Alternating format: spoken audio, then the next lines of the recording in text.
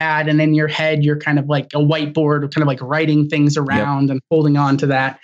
Now, if I ask you for your phone number in the middle of that, like you have to restart. Like you can't, like working memory is not something, it requires active input. It requires work. You can't just like, it's not like long-term memory, right? Like I'm not actively working on remembering my 8th birthday party. Yeah.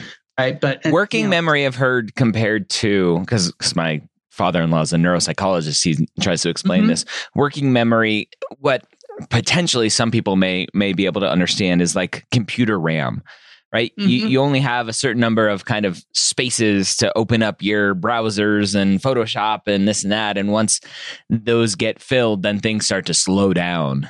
Yeah. Once you fill it up with Google Chrome, at least in my experience.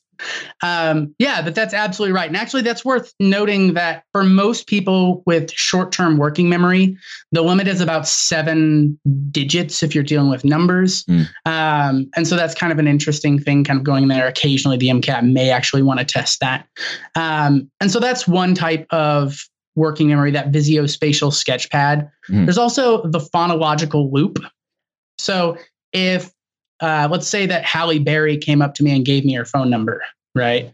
And so let's also say I don't have a PIN. I don't have like my phone on me somehow, right? Like the battery's dead from using it to look around my kitchen. Is this a nightmare that you have often? Yes, okay. Exactly. Yeah, I'm in the dark in my kitchen, and Halle Berry is trying to give me her phone number. Happens all the time, right? Everyone can relate to this. Sure. And so she tells me her phone number, and I need to hold on to this in my brain, right? So let's say it's 8675309, right? So what I'm going to do is like 8675309, 8675309, 8675309. Somebody give me a pen, 8675309. And so when I like say it, that will restore it in my short-term memory.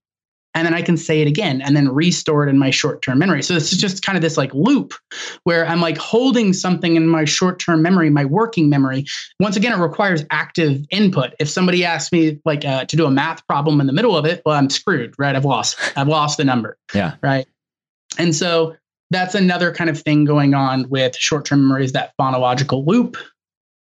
After that, we have long-term memory, which is really awesome. I think, I don't know, students, like just not even students, just people in general don't appreciate how awesome long-term memory is. That someone can be like 110 years old and remember their 10th birthday party. Yeah. Right. Like if you stored something on a flash drive and set the flash drive on your desk in 100 years, it's not going to work. Right. There's like data decay and all sorts of things kind of going on there, unrelated to just like